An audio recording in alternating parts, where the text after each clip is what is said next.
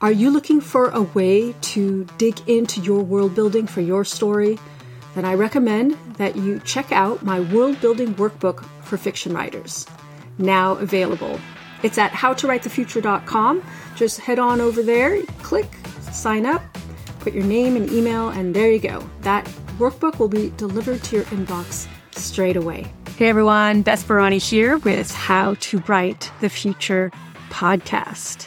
This is a podcast that offers tips and support for science fiction and fantasy writers, and actually writers of all kinds, who want to create positive, optimistic futures. Because I believe when we vision what is possible and we put that into our fiction, we actually help make it happen in the world.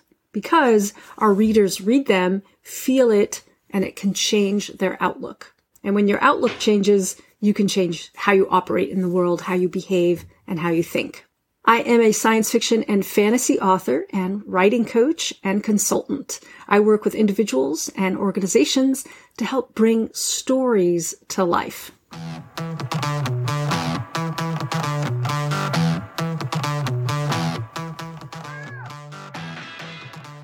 Welcome to a new mini-series featuring my interviews with entrepreneur coach, creativity energizer, and founder of the Innovation and Creativity Institute, Susie deVille. We dive into the conversation on book marketing and creativity. Enjoy. My thinking cap is geared towards book marketing, since that's the theme for the next few months. I'm interviewing lots of different people about book marketing, and I'm always looking for ways to find the passion and interest there, because as a novelist, I think we're all told and we all love to focus on the craft, because that takes up so much of our time and energy and creativity. And a lot of people are adverse to marketing. Yes, people have challenges with confidence around and get stalled out with their writing. And I feel like as a coach, I've spent a lot of time there myself. I know a lot how to help them. But when it comes to marketing, I feel like I have a lot less hangups than a lot of other writers, but I still go into my cave and then I got to come back out of my cave and then I got to find my stride again. And it's the same with the creative work itself, but that I have a lot more practice going on and off into the creative work itself. And then, but how do we transform? My whole quest these last 16 plus years is how do I make business feel like I'm in a creative act? Like, this is perfect. No? Yeah. When I was starting my business, I even interviewed people, other creative writers. And I'm like, how do you do this business thing and make it fun? And half the time people are giving me MBA answers that maybe just want to like fall over and stab yourself in the eyeball. Yeah. I was like, I think I'm going to take a nap now. That was 16 plus years ago. And now more than ever, it's so important that people find the joy and find the love and find the passion. Yeah. For the last few years, I say to myself, life's too short. We need to do what we love. That was in 2016. I was guiding myself that way. And then the pandemic and of course, all this extreme weather, although today it's beautiful here. It's like, why are we trying to do things the old way when they clearly don't work? Capitalism has been so exploitative, and I don't want to exploit myself. I want to be in the place of joy and love and the things that drive me to be a storyteller. So anyway, that's some premise thoughts that where I'm coming from. Fire all that at me. That's good. Perfect. That's all perfect. Yeah. Let's go. Okay. Thank you for letting me totally do the soapbox thing. Oh, it's so fun. Yeah. Great. All right. Hey, everyone. Welcome to How to Write the Future podcast. I'm Beth Barani, your host, a creativity coach, developmental editor, futurist, and also a science fiction and fantasy writer. I am so excited today to bring to you a special guest, Susie deVille. I've been a longtime fan of your newsletter, Susie, and something happened where I reached out to you. I think you were marketing your book Buoyant in such a creative way, and maybe we'll touch on some of that as we go into this today. But I would love to start off today with you telling us a little bit about you. I honestly don't know a whole lot. I mean, I know you're awesome. I've read your bio, but and I've had a lovely coaching session with you a few months ago, which was just beautiful. And I've read parts of your book, which just touched me so deeply. So tell us a little bit about you. And also, how did you come to be doing what you do? Well, sure. Well, thank you so much for having me here today, Beth. I'm so excited. My name is Susie deVille, and I'm the founder and CEO of the Innovation and Creativity Institute. And I help entrepreneurs and creators work less and earn more and feel more calm, clear, and confident by tapping into their innate creativity. I'm also the author of Buoyant, the Entrepreneur's Guide to Becoming Wildly Successful, Creative, and Free. And I have written that book for entrepreneurs and creators who are painfully stuck and riddled with self-doubt, who believe that the path to success and freedom is through more work, more discipline, and more productivity. And I show a much easier path to a joyful and delightful path that's filled with flow and ease. Oh, I love that so much. That has been my watchword for the last bunch of years. And so how did you get here? Were you always a creative person? Were you also maybe really stuck and learned how to be unstuck? What drew you into this amazing combination of being a creative or being an entrepreneur who helps creatives? Like, do you have a creative background? Actually, I do have a creative background, but I did not believe I was an artist until relatively recently. So I grew up in a very entrepreneurial, very artful household and was very involved in the family business from a very young age and caught the entrepreneurial bug from my dad, who was an engineer and an artist and a very, very successful entrepreneur. I was always interested in writing, always interested in reading books. I was always interested in art and design.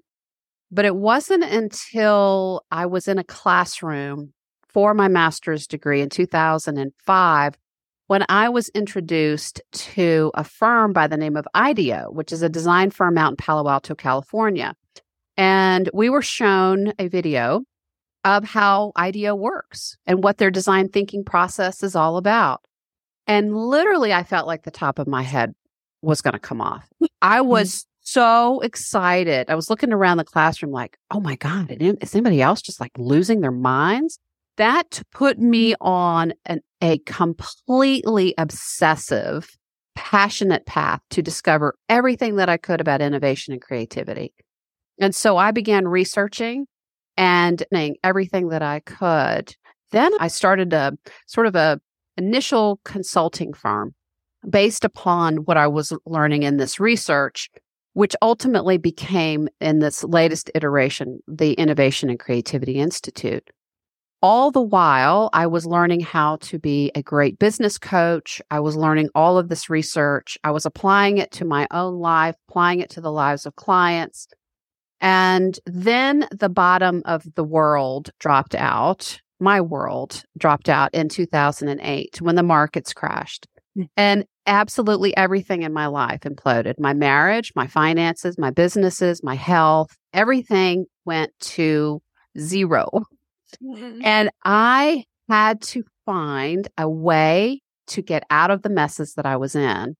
And I had been this hard charging, you can sleep when you're dead, productivity hacking person, thinking that, okay, I'm just going to effort my way out of this mess. And what I discovered was that was only going to dig me further into a hole. And so I made a pledge that if I were to figure out how to get out of this mess, I was going to reach back and help as many entrepreneurs and creators as I possibly could. And what I learned completely shocked me.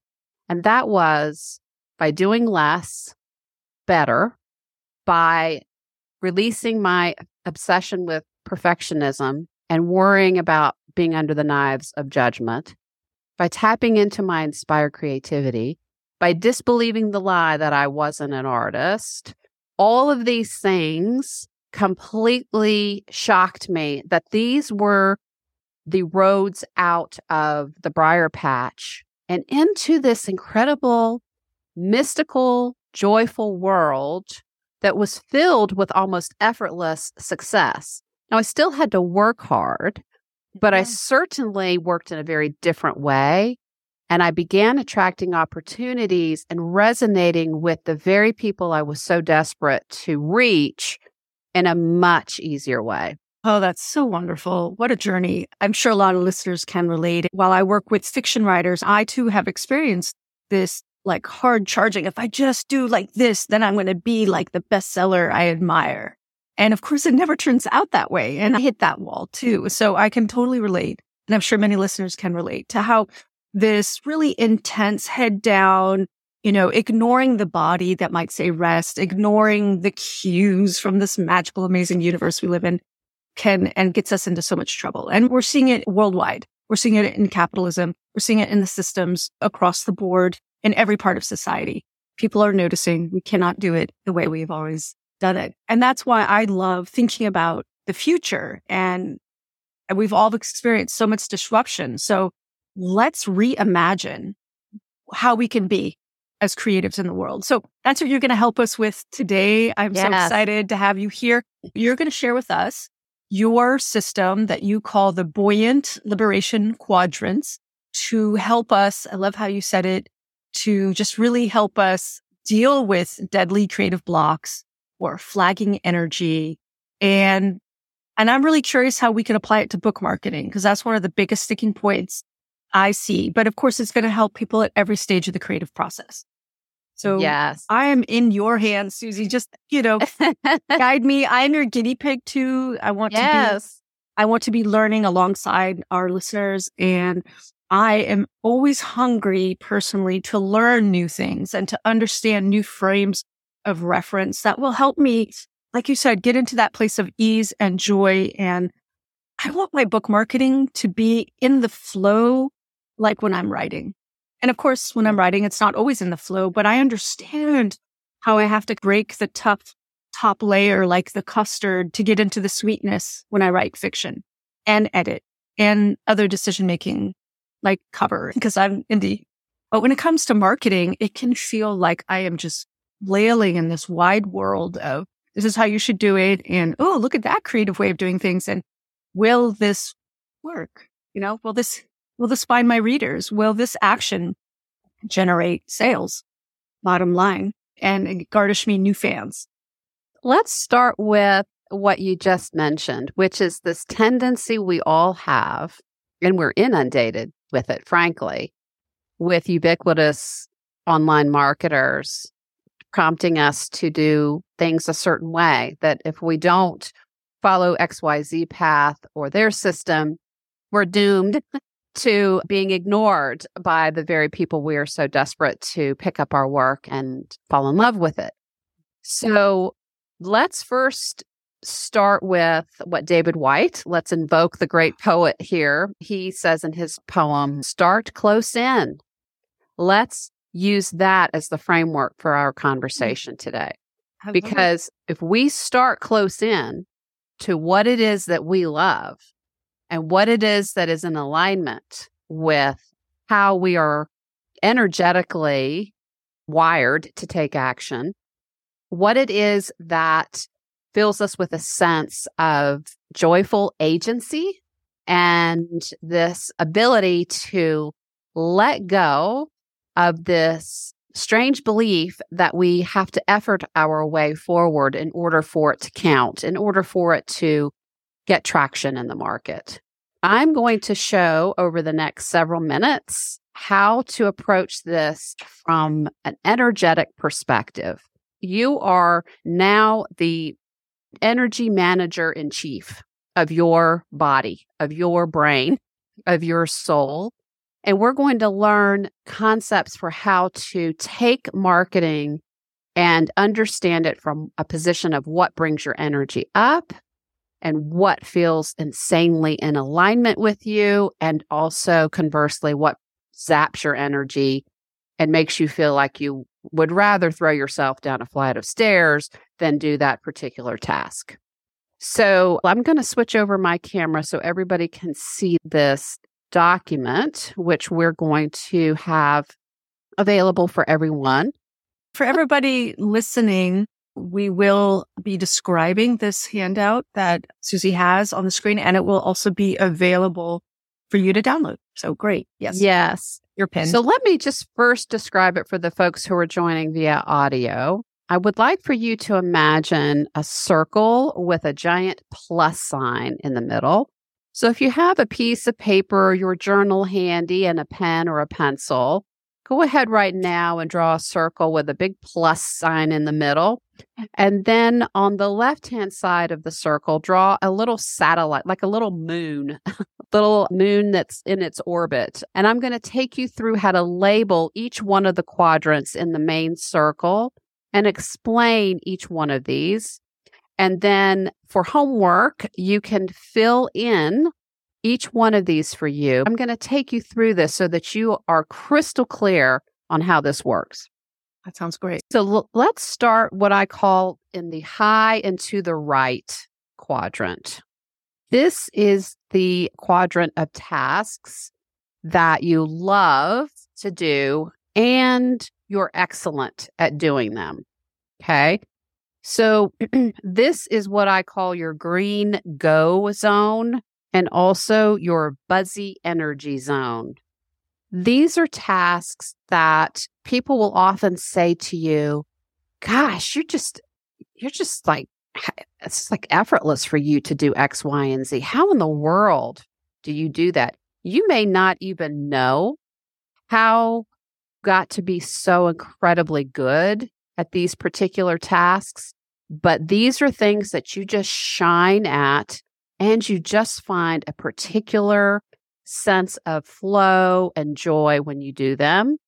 And they very successfully push the needle in your business or in your sales or in the infrastructure of your creative work. So again, what you love and what you're excellent at. The next quadrant, which is to the left of that, is the good at it / like it quadrant. And this is what I call the caution zone, which I will describe a little bit more in just a second. And these are tasks that you're competent here and you like them. You can sometimes, though, hide out in this quadrant, which is why I call it the caution zone. You can hide out here because the world of beige, not really super exciting. And because you have a competence here, you can sort of lazily hang out here. Whereas the high and to the right quadrant, your brain is on fire here and you have almost endless energy. Now let's go below the fold, which is the center line of the circle, and go to the bottom left quadrant.